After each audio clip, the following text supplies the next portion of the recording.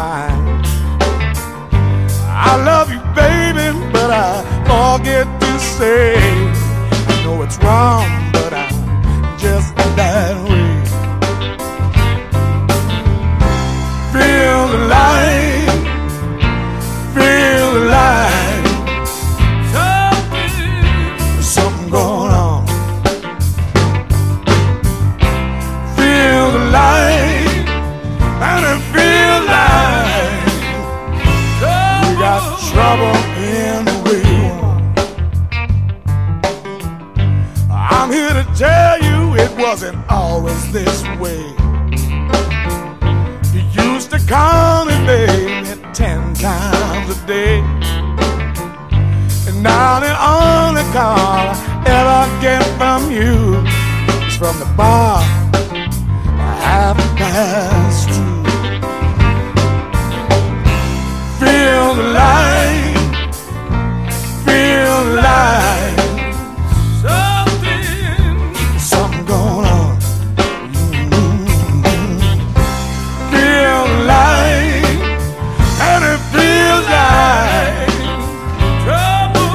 Trouble in the way one.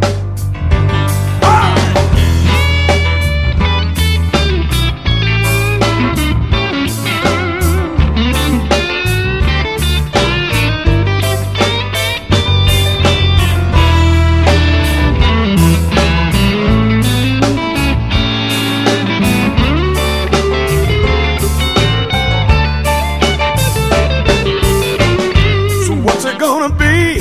Are we grasping at straws? I still love you, if that means anything at all. If you still want me, baby. So hello, I'm John Kane, and I welcome you to Let's Talk Native on this Saturday, August 24th. While this program may not provide a path to spiritual enlightenment, we do encourage and in some cases begin or start conversations. We don't do prayers and we don't do buffalo speeches. We take a tough look at history, oppression, and survival. We talk about culture, the arts, politics, and identity, and we may step on a few toes along the way. But our real goal here is to bring people together by breaking down what separates us. We will take on the false narratives and provide critical thinking to all that is heaped upon us, and we do it all right here from the Cattaraugus territory of the Seneca Nation. So let's talk Native. But first, let me remind people our audio streams at www.letstalknative.com. We stream live video of the show on our Facebook group pages via Facebook Live. And our shows are available as podcasts on your favorite platforms after our live broadcast. And we also post the video of the show up on our YouTube channel, which is Let's Talk Native TV. I do encourage people to subscribe to our podcast. Again, whatever platform you use, I encourage people to subscribe to our YouTube channel. And if you do so, you'll find not only the shows that we produce here, but our short form videos and more. We cracked the 400 subscriber list, so we're finally over 400. Love to get it up to 500 or so. So again, please do consider subscribing to our podcast and to our YouTube channel. I am the host of Let's Talk Native, and I'm assisted by Jake Proud here in studio, who is managing our video and our sound. Let's get into it. I've kind of following a little bit of a theme from show to show here. I first was talking about, my concerns about Native people voting in the non-Native elections, and for a variety of reasons, not the least of which is it is a clear example of assimilation. That's part of the problem. There's land issues and a whole, I'm not going to go through all that today, but as a result of me suggesting that we shouldn't vote in the non-Native elections, one of the assumptions some people made is that I'm saying we should do nothing. We should just sit back and, wallow in our oppression, I guess. And of course, that's not at all what I was suggesting. On the last program, I talked about a few things that we should do. I don't think we should vote, but there are some things we should do. And I want to expand a little bit more on that theme. We talk a lot about sustainability. And, and of course, usually when we talk about sustainability, we're talking about energy and that kind of stuff. Food sovereignty is a big topic, and it's caught on in a good way and in a big way, and that's a good thing. But when we talk about a sustainable community, there's more to just putting in gardens. And again, I'm not minimizing, in fact, I think food is a big part of this idea of having sustainable communities. But I want to talk about it because, as you're aware of, I oftentimes raise my real legitimate concerns about climate change, about economic collapse. I think, there are a lot of the indicators, if you follow that kind of thing, suggest that the United States, in fact, the global economy is going to suffer a pretty bad recession. And that's going to impact a lot of people. And frankly, it'll impact us in the current state of things. But there's also two other real serious calamities I think that could face, many populations, many peoples. And that's obviously the social unrest, the racism, what's turning into, borderline race wars, not just because of a few mass killings, well, more than a few mass killings, but just the rhetoric, the hate mongering, the fear mongering that's out there.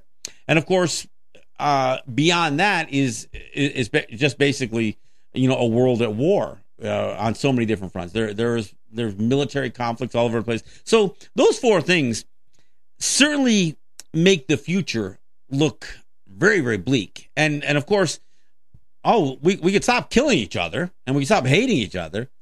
But unfortunately, climate change is something we're going to pay for. I mean, and it's almost too late to stop climate change. So the biggest question is, how do we adapt to it? And of course, the problem with an economic collapse, many of us have no control over that happening. And so, again, we got to figure out how do you weather that storm. So that brings me back to this conversation about sustainability, because what I want to talk about is what is it that we need for sustainable communities. So I think food is a big issue. I think, growing our own food. I think the food sovereignty movement is a very positive and important topic. And I think as many of us as possible, should play a role in that. This isn't just about having a nation program. This is about having a garden. This is about gardening enough to not only create a surplus for your needs for fresh fruits, vegetables, and the like, but take it to the next step. Now we're talking about canning and food processing and food storage. And how do you, that's, again, this is stuff that is very much a part of our culture and our history. That's one of the things that we, the Haudenosaunee, the Ongwe of these regions, were known for. This idea of not just growing, but growing the kinds of foods that you can store for a longer period of time. And that way we could help equalize disparity, where somebody might be suffering from drought or famine or whether it's for trade and commerce. And now we're not just limited to just, a limited number of dry goods. Now we know how to can, we know how to dry still. We know we have the ability to freeze, freeze goods. And processing, any number of, dehydrate food. We have all kinds of stuff that we can do to store food for a longer period of time. And we should, in a community, have a more active, not just a program, but we should try to engage and get as many people involved in food storage, food processing, and of course, assisting each other. Again, I always talk about the need and the importance of community. Community is about the relationships. So not everybody has to have a tractor and a lawn tiller or a rototiller. Help your neighbor put in a garden if that's what they want to do. Encourage your neighbor to put in a garden. If you have a bumper crop, share that stuff. Part of what I'm going to talk about is related to commerce, but some of it goes beyond commerce. It's just about recognizing the needs of your community and fulfilling those needs, whether it's a commercial enterprise or whether it's bartering or whether it's just being kind. So that's the kind of stuff that I want to talk about. So again, food is a big deal. And it is the most basic need that we have. So the more that we can do to not only produce food, but store food, distribute food. And not just groceries. Restaurants. On our territories, food trucks. The idea of providing lunches, maybe even our own Meals on Wheels programs, breakfasts for our kids, whether it's look, I know a lot of schools do that stuff, but again, we're deferring to the outside for that. And it only takes, some real strict budgetary cuts, and next thing you know, kids aren't getting breakfast. So why don't we do more of that? And on the weekends, eat together, dine together. I mean, it doesn't cost much to throw a bunch of eggs on a grill or pancakes or whatever else. But that's what I'm saying. Do these kind of things that build community by living as a community and living as neighbors and friends and relatives. So, I mean, that's an important part. Now, when we talk about food, I think one of the other areas that we oftentimes overlook is the meat portion. Yeah, I mean, I know the Seneca Nation has a buffalo program, but you know what? We have deer every place. I mean, we see them everywhere. But we don't have a butcher. We don't have a meat processor. So whether you're raising veal calf or beef, a beef cow or pigs or whatever else, we don't have any place on territory. And I know there's a few people who know how to do it. So let's have a butcher. Let's support a facility that can help process meat. So whether it's domestic animals, domestic meats, or whether it's hunted game.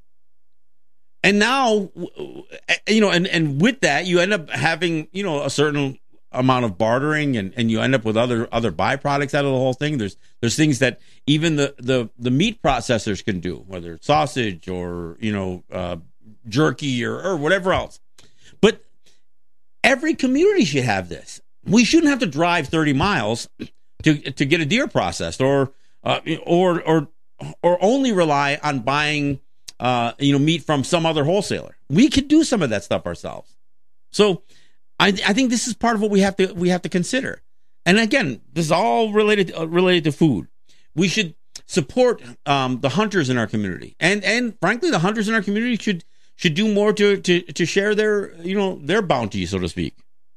So I think these are really, really important. Again, cooks, recipes. I mean, all these things. I mean, I know they sound somewhat benign, but these are all a part of making your community more sustainable, at least from a food standpoint. And again, can't say enough about how important good quality food is in terms of maintaining health.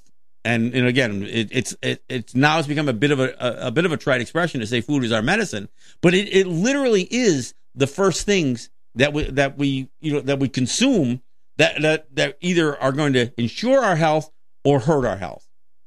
So, and of course, we have many of the people who still have the skill set of understanding what foods there are out there in nature, not just the stuff we have to farm, but the stuff we can gather.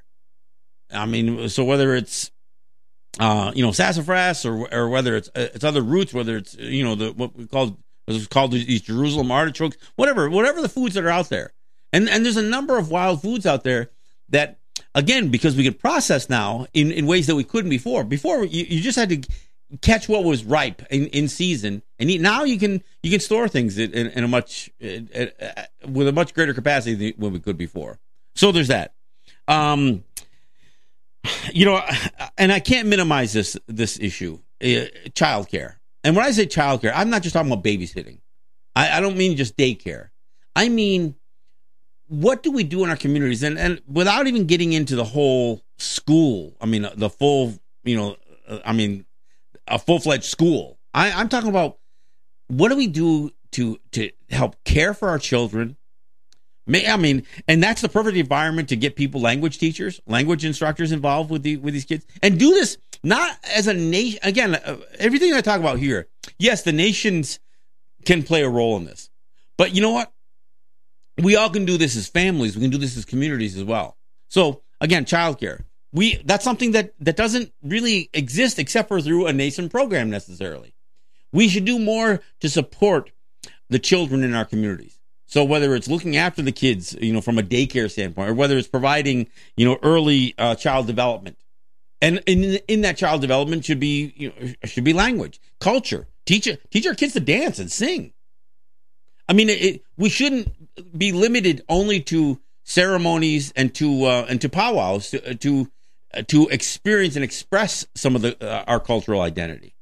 So I think it's important that we do some of these things. But child development And child empowerment that is literally our future. Literally our future. Now, we can't talk about child care if we're not going to talk about senior care. So when we talk about senior care, we really need to make sure that, especially some of our elders who may not have remaining family. And that does happen. There's no reason that anybody who is in the twilight of their lives should not have people around them caring for them. And I'm not suggesting that that's a rampant problem on our territories. But you know what? We always can do more. We can always have more interaction with seniors. And you know what? NPR does this thing they call StoryCorps. How great would it be to spend enough time with some of these older people and listen to the stories, not just the tragic stories of residential schools, but other parts of the culture and the history and what they experience. Let's record some of that stuff. These are people who are taking not just knowledge, but their experiences with them when they depart us. So we should do all that we can to embrace the elderly people in our communities and tell the stories. Look, we know sometimes the stories get skewed over time. So we may hear, 8 or 10 different truths about the same, based on the perspective on the same issue. But still, it's important to have that. It is very important to have that. Okay. Within the community, there are some basic needs. Look, we need to have the snow cleared in the wintertime. Branches fall. We need to have branches cleared from the street. Look, animals get struck on the road. And I know the nation has some of those things in hand, and perhaps the state or the county does. But it doesn't always have to be that. We as individuals, we all have a shovel. We all, there's pickup trucks. There's no reason that all of us don't play a role, whether it's on the road that we live on or the area of the territories that we live on, that we do more to help each other. We shouldn't have to wait for the nation to plow out the driveway of one of our senior citizens. Anybody can do that. Look, put a shovel in your kids' hands. Let your kids, encourage your kids to mow a lawn and shovel a driveway. These are the things that we've lost much of this stuff, and we still can do this thing. We need to do this because this is, again, a part of sustainability. Because if we don't have some of these basic needs in our communities met, then what do? We go into a state of complete disrepair, or we look to the outside. So a lot of the things that I'm talking about here are the things we need to do as neighbors, as friends, as relatives, not just as, quote unquote citizens, but again, as people who care about each other. Home builders. Look, I know, if you look at the evolution of from people who lived in longhouses, extended families in longhouses, to being the nuclear family jammed into these little log cabins, and we can see some of the history of that still. To now to trailers, the modern longhouse trailers, double wides, and as housing programs have increased, these houses have begun to look less and less like shoe boxes and more like McMansions. But there's a part of me that says maybe we need to revisit the tiny home issue and build kick-ass tiny homes. I don't mean just basic mold saturated shoe boxes. I mean kick-ass tiny homes. These are the kinds of things that we can do here right within our community. We can do these things, and it doesn't have to cost $100,000 to build a tiny home. It's something we should bang out for $20,000. And you know what? It doesn't have to last 50 years, because most of us are going to outgrow a home, regardless of its size, regardless, of our family size. We outgrow these things, and so you replace them. But if we have that skill set, so not only home builders, but the people who can help, plumbers, electricians. And when I talk about electricians, I'm talking about the guys who can put a solar roof on your home. We don't have any solar roofs. So how do you talk about sustainability in a native territory if we have no sustainable energy? Yeah, I know the nation put up a windmill and they put up a solar farm down in Allegheny. But how many windmills, how many solar roofs do you see here on our territories? We're all clamoring for internet, but we're not thinking about what we need for power. So These are the things that we need to develop on our territories. These are going to fill the actual needs. So, and again, we're talking about power. One of the most basic things that many of us still heat our homes with is firewood. But do we work together to make sure that we have firewood for the people who need it, who maybe can't go out and collect it themselves? I mean, we could do more I mean, look, some people have standing woods and still have no ability to cut it up themselves. You see somebody who's got to clean up some trees, help them clean up the trees, and help them get their firewood in for the winter. This is something that, look, we all have young teenagers.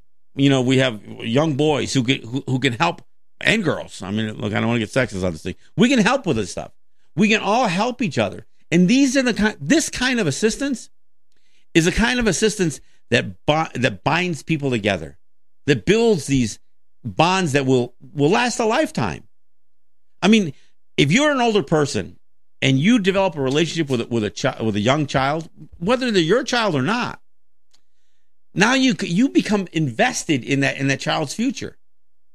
And you know what? That child becomes invested in yours too. This is community building. It isn't just about fulfilling the needs and the sustainability, as I talked about, but it's the idea of developing relationships that are so important. Now, look, I'm not saying anything that anybody doesn't know, but there aren't a whole lot of shows. There's not a whole lot of bigger conversations on these things. Look, we all need to encourage the young people around us, but we need to secure and look after the future of our elderly ones as well. All right, let me see what else I got on my list here. Transportation. Look, I know we mass transit. The Seneca Nation, for instance, has a bus that runs, but just basic, not just taxiing, but ride sharing. I mean, it's incredible that people are limited, even in their ability to make it down to the clinic, to get health care, to pick up their scripts, or to go to the store. I mean, it'd be great if we had more of a store, more stores on our territories to provide all of the needs that we have. But beyond that, people still need to travel. Look, we're spread out in these communities, so we could create a better network of ride sharing. And I'm not just talking about getting paid $30 to take somebody 5 miles down the road, but just providing somebody with the rides that they need. Perhaps maybe even investing in a couple of vehicles that are more community owned. Whatever the solution's got to be. But transportation is a big thing, and we need to make sure that we have adequate transportation, because of childcare, because of senior care, and because we all need to get around. And it's almost impractical for everybody to have 2 or 3 cars in their driveway. And I know many of us do. I know many of us do. But there's still some people who can't even basically afford to have a car. So, there's no reason that this is that kind of disparity. So we have income disparity on our territories. There's no question about that. But we have a disparity on everything from food to housing to transportation. So these are the kinds of things that we should do all that we can to overcome that and make sure that if you have the ability, to feed more than just yourself, then assist somebody in feeding them, in feeding others. If you have the ability, if you've got cars available, if you've got time available to offer people a ride. I mean, I don't know how we live right now with the internet. There's no reason we can't post this stuff and have this information more widely available so people can make sure they get to where they need to go. Now, through all of this, and I've talked about the kids, but the most important thing we need to do from a sustainability standpoint is make sure that our kids are safe, that our kids are taken care of, that they're educated. And I don't mean being sent to Harvard or Syracuse University or UB. Look, the education, I'm talking about basic education. Look, we are facing some really, really peculiar times coming towards us. I mean, my grandchildren are going to experience climate change in ways that my generation can't even imagine.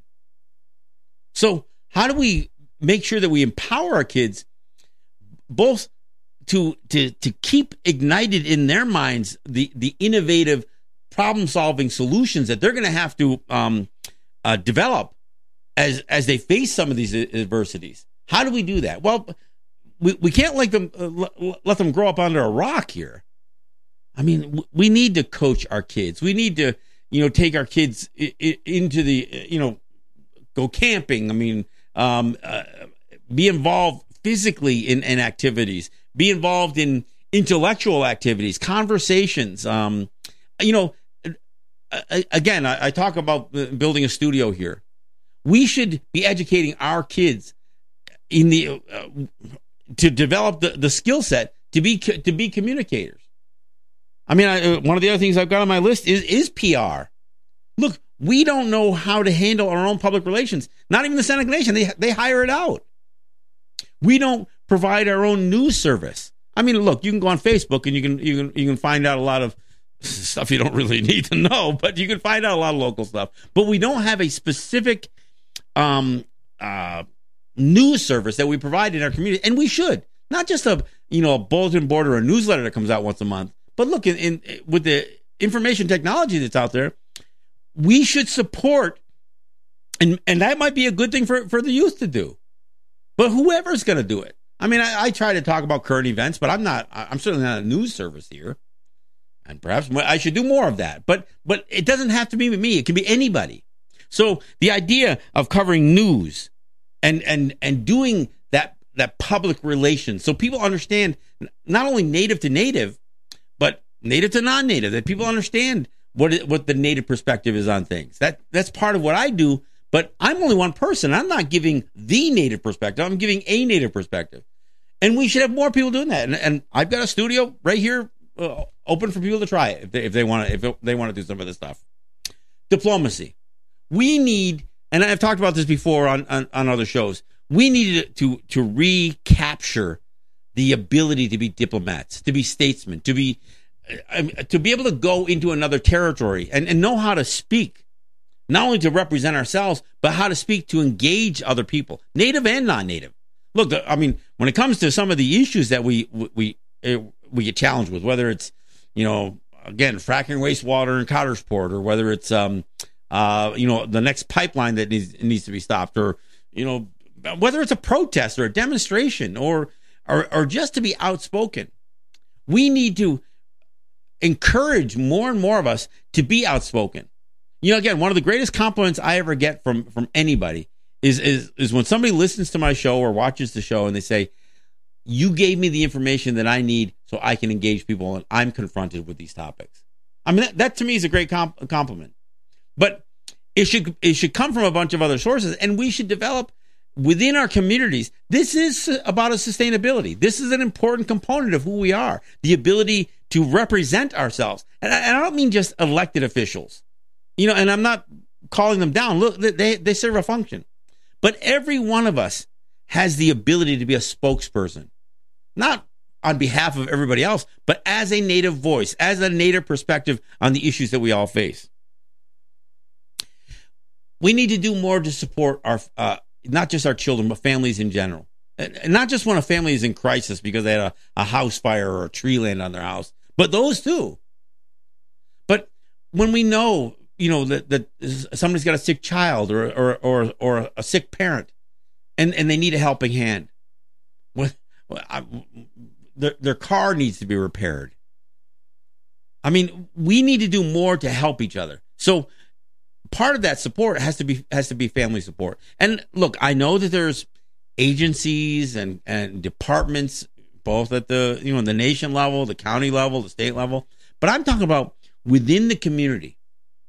The support that we can give. We know somebody who's battling with depression. Try to be.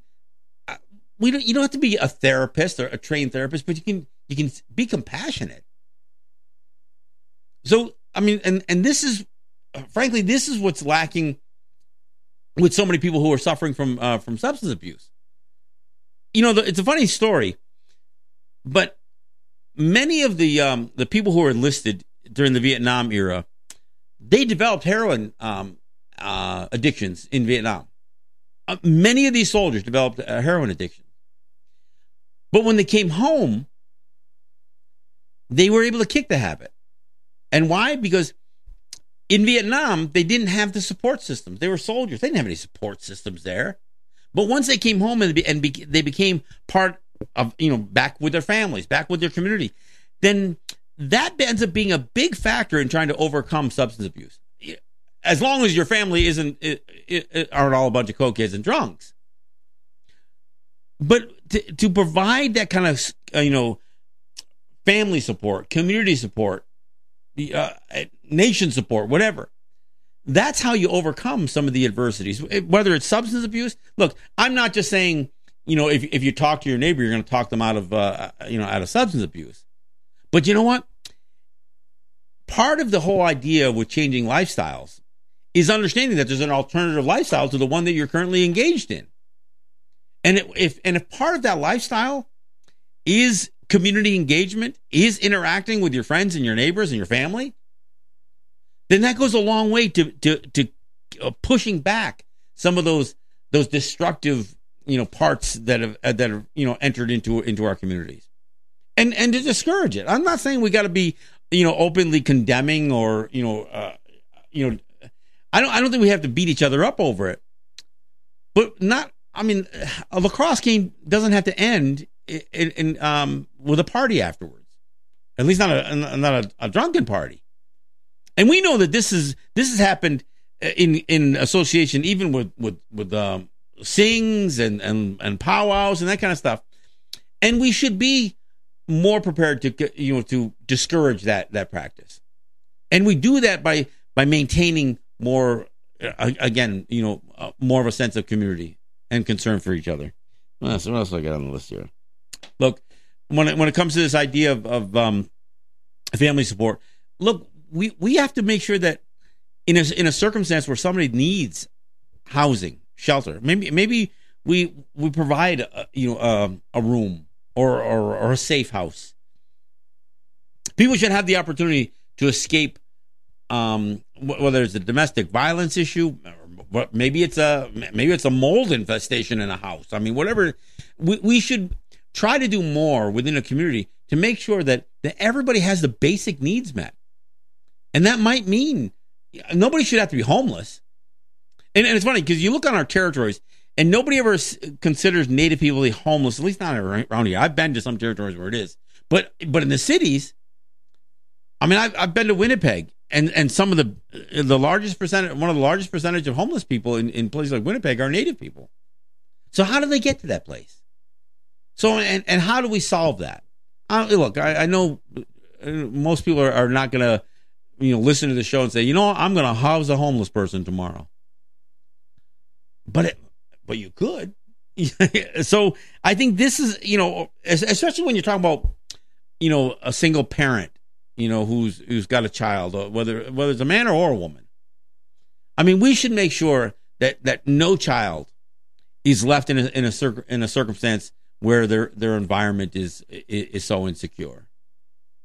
So these, and look, this is just the stuff on my list. It's not this isn't the complete list of things, but these are the things that I think are important when you want to talk about sustainable communities. Hey, look, I drove right past the bottom of the hour. So let me take a break here, catch my breath, and I'll check over my notes to see if there's anything else I left out. But we'll take a break and we'll be right back. This is John Kane. This is Let's Talk Native.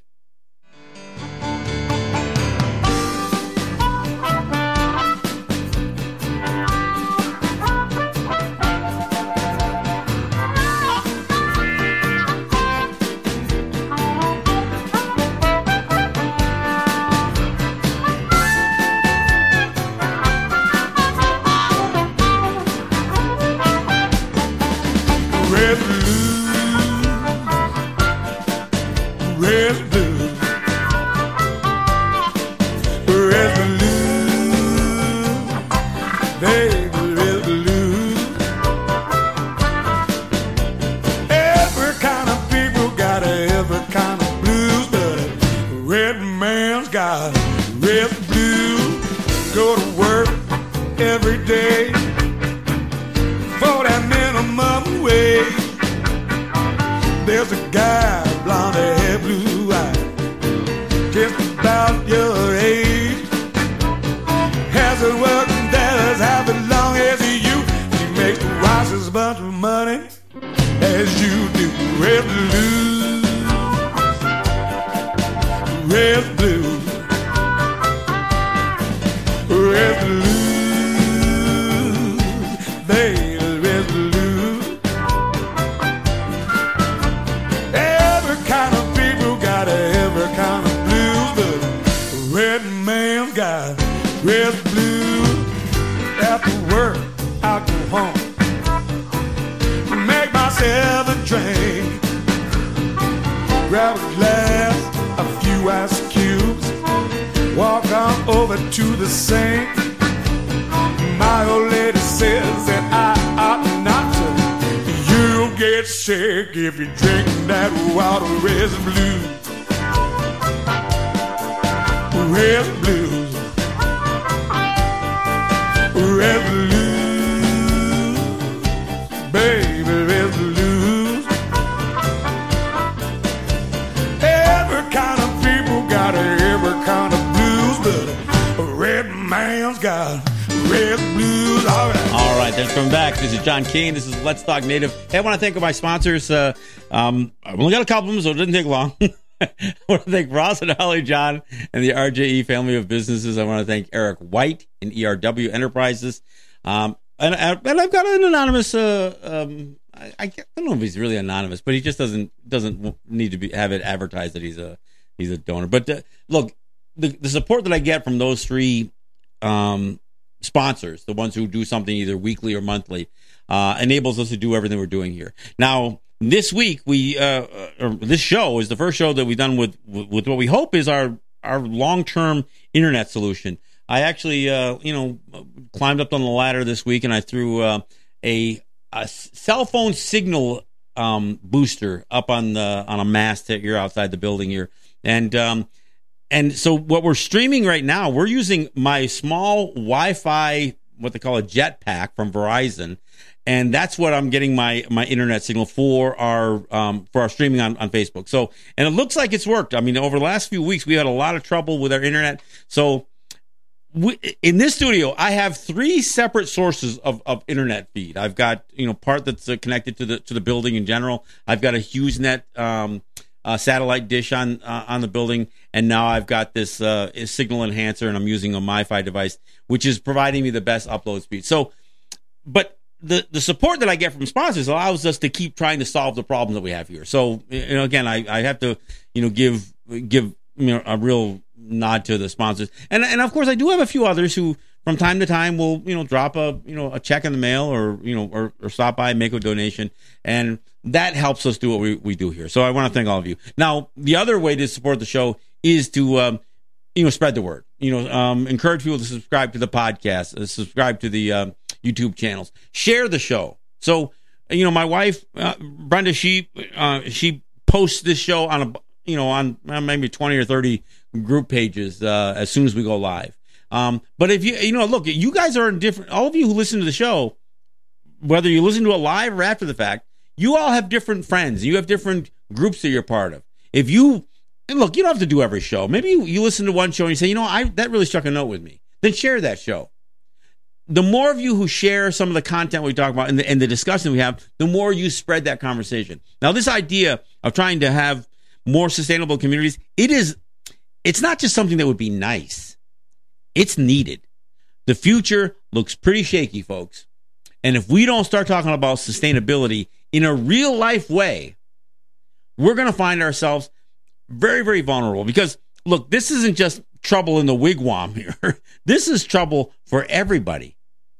And if we aren't more secure, and if we aren't creating a path to be sustainable, not only are we going to be as vulnerable as everybody else, but this is our opportunity to be the teachers.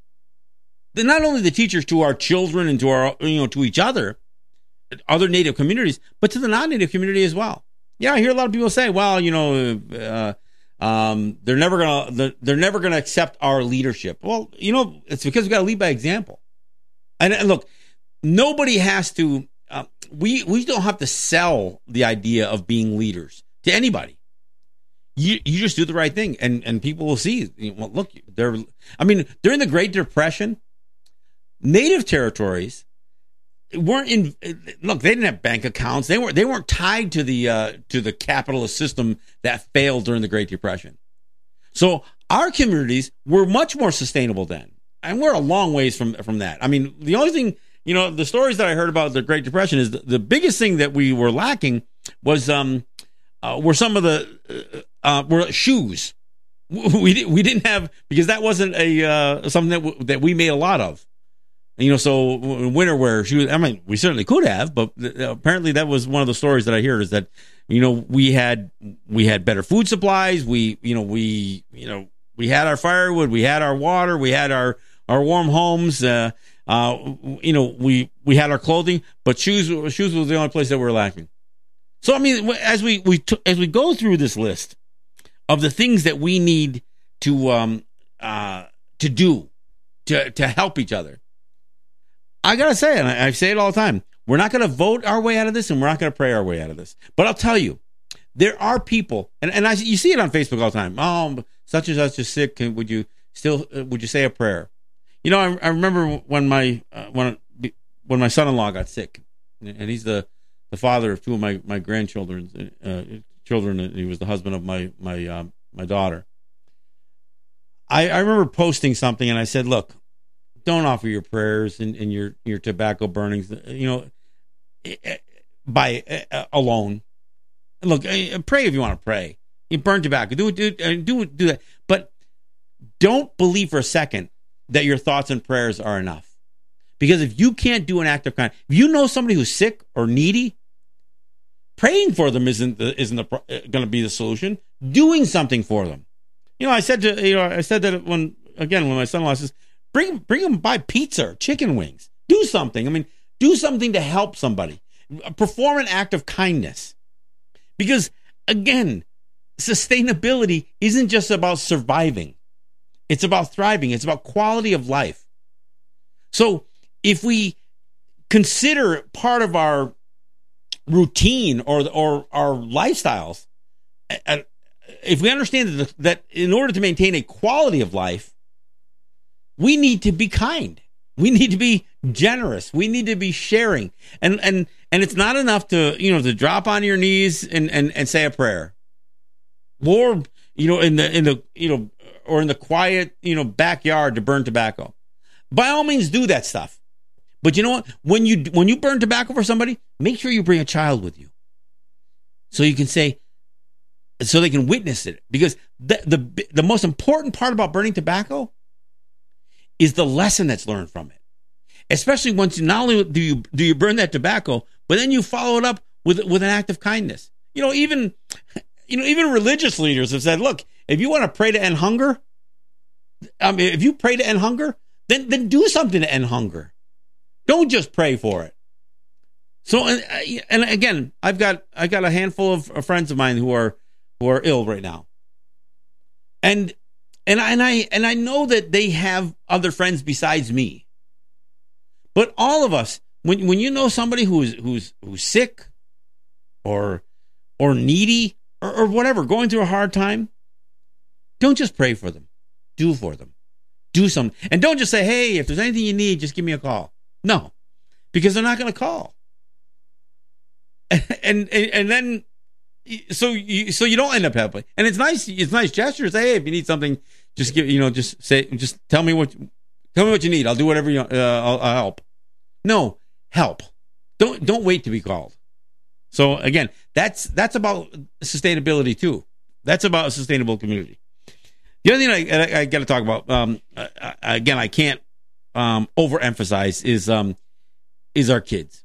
Look, I think this is the first year that I recall that we don't have a Little League football team. The Seneca Sachems. Not crazy about the name, but Seneca Sachems. We don't have it this year. So our kids are playing, in Gowanda, or they're playing, for some other, other district, I guess. And part of it is, I don't know the full story. I don't know why we don't have a Seneca Sachems football team. for our little kids, little league football. But we need coaches, folks. We need coaches. We need to do more for our kids. So, and I'm not just for football. I mean, we need them for lacrosse, and we need them for little league, and we need them for our little girls. We should have a softball program. We got a little league baseball team, but we don't do enough. And I know that's only sports, and there's more to a child's life than sports. But that should be something that should be easy for us, because we've all have some experience. And every one of us has have somebody in our family who has some sports experience. So we should do more. We should do more. We should never lose a program because we didn't have enough involvement in the community. Because again, if you're not committed enough to your children to even provide a basic sports program, then what does that say about your community? You're not sustainable. That's what it says. So we need to do more. And again, there's sports, but there's other programs. We should encourage our kids to learn more the language, dance, song, other elements of the culture. We should build things with these kids. You want to do a tiny home project? Do that with children. I mean, it could be a summer program. Maybe a summer program. You grab you grab a dozen kids and you bang out a couple of tiny homes for anybody who needs them. Because we can generate the funds, and we can throw in the funds for the raw materials. So this is what is sustainability. When you build a caring environment in your community where you not only do some official needs assessment, but you care enough that you don't need to do a needs assessment because you know the people, you know what the needs are. That is what is sustainability. So we recognize when somebody's got a major task at their house, whether it's building something or whether it's demolishing something, whether it's a tree that's got to be taken down or a lawn that's got to be mowed or a driveway that's got to be shoveled or a driveway that's got to be plowed. These are the kinds of things that we all should step up for. Or, I mean, we should pick up one of those tasks for somebody in our community. And look, some of these can be economic things. I mean, some of these can be a service for pay, but not all of them have to be. And I know this is part of sustainability is about developing economies, but not all the economies have to be based on getting the highest price tag for every product or every service. And maybe the people who can't afford to pay, and the people who can't afford don't. I know that I'm not going to get into labels like capitalism and socialism. No, I'm just talking about the basic idea of caring enough for the people around you to make sure that people that not just your quality of life is good, but the quality of life for people around you is good.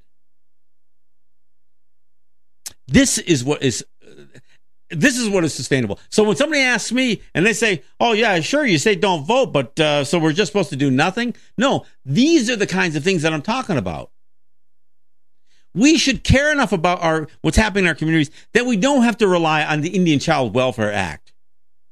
We don't have to rely on some national, or federal law or congressional act to protect our women, our missing and murdered Indigenous women, or our missing and murdered Indigenous men and boys, girls, or our missing and murdered Indigenous lands.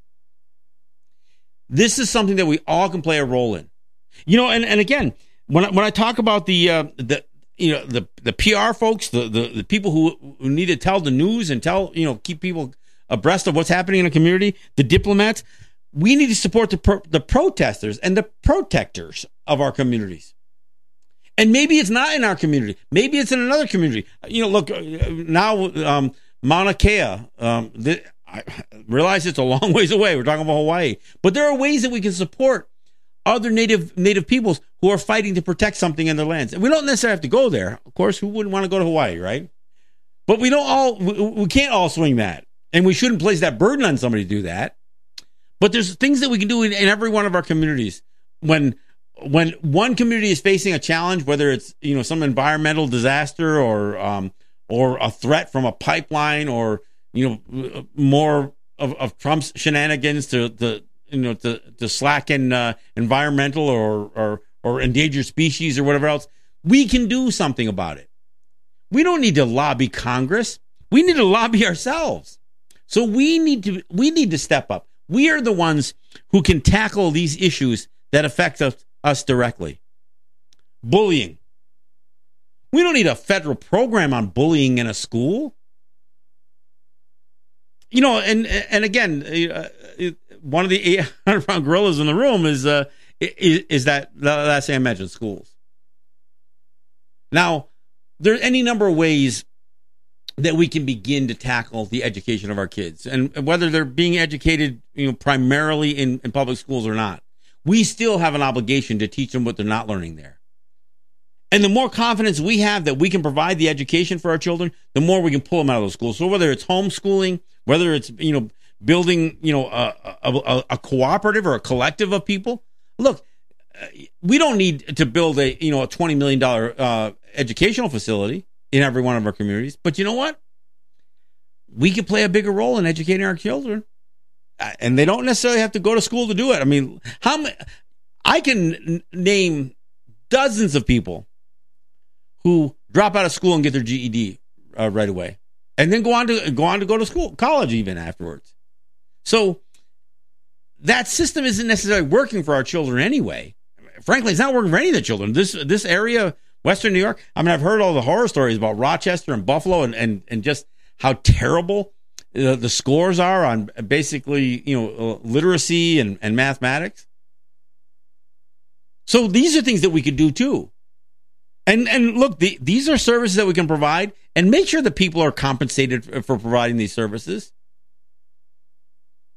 So again, understanding that there's an imminent threat from climate change that could change a lot of things, including, it's actually all likely going to contribute to some of the economic disaster that's coming down the pike too.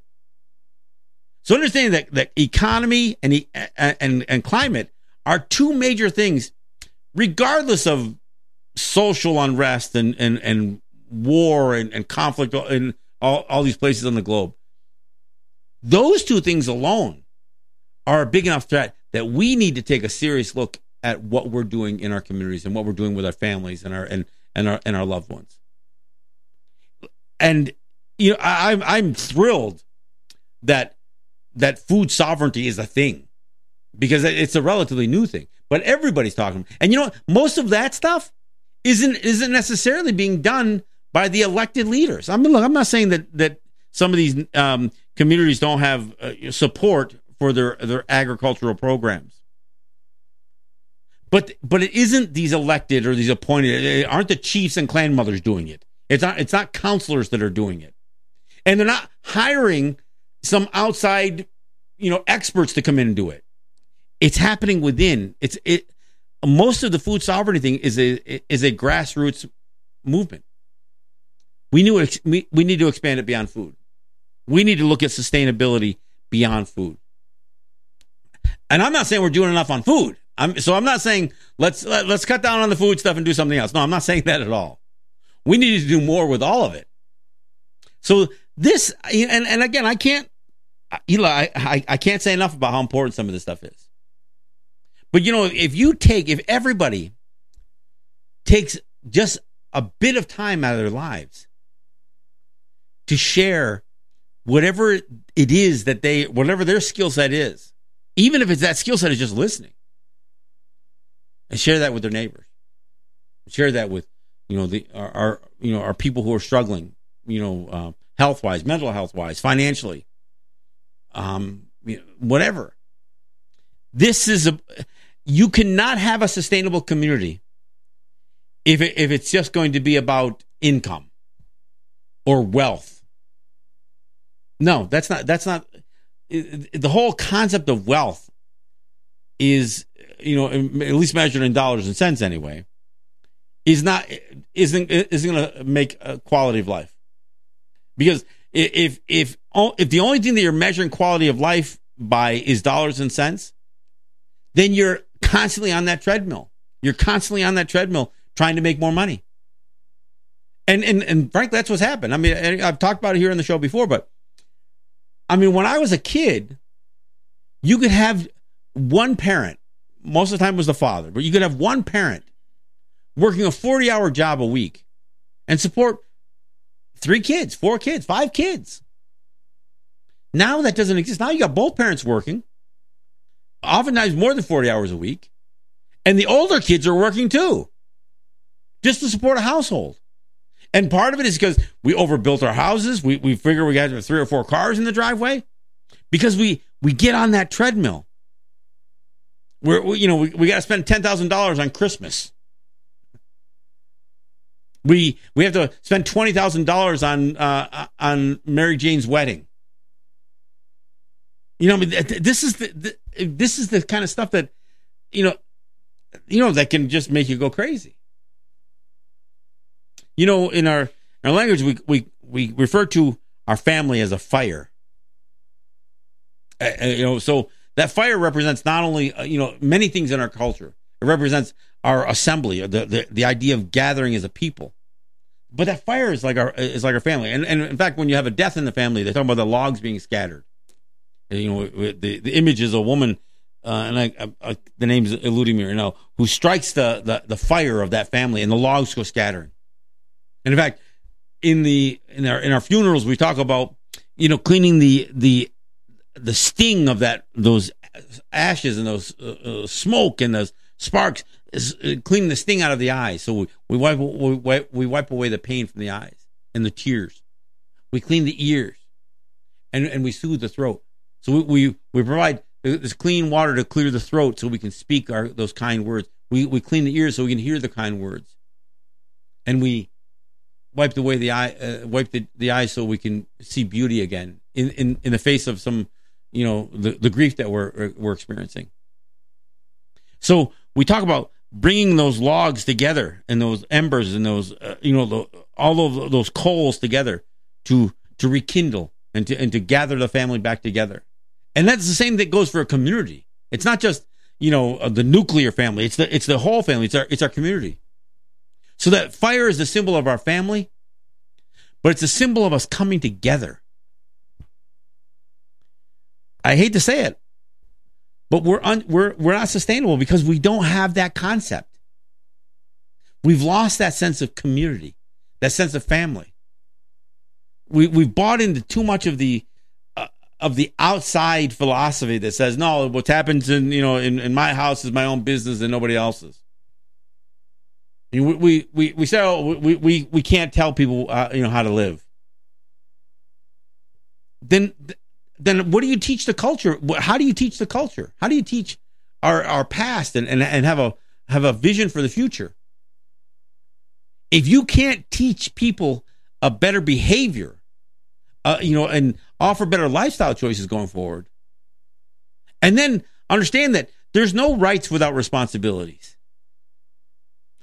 This idea of building making our communities sustainable, it's not that we have the right to do it. That's not even the issue. The issue is that we have a responsibility to do it. Now, none of this stuff has to happen overnight, but it's about changing the philosophy. So that's the conversation I wanted to have this week.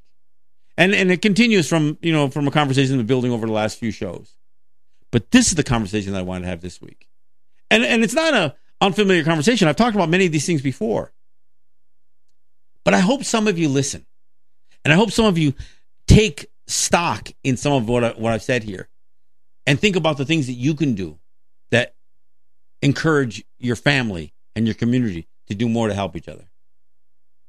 Because that's a sustainable future. I want to thank you for listening, and we'll see you back here on Tuesday. This is John Kane. This is Let's Talk Native. Yahweh.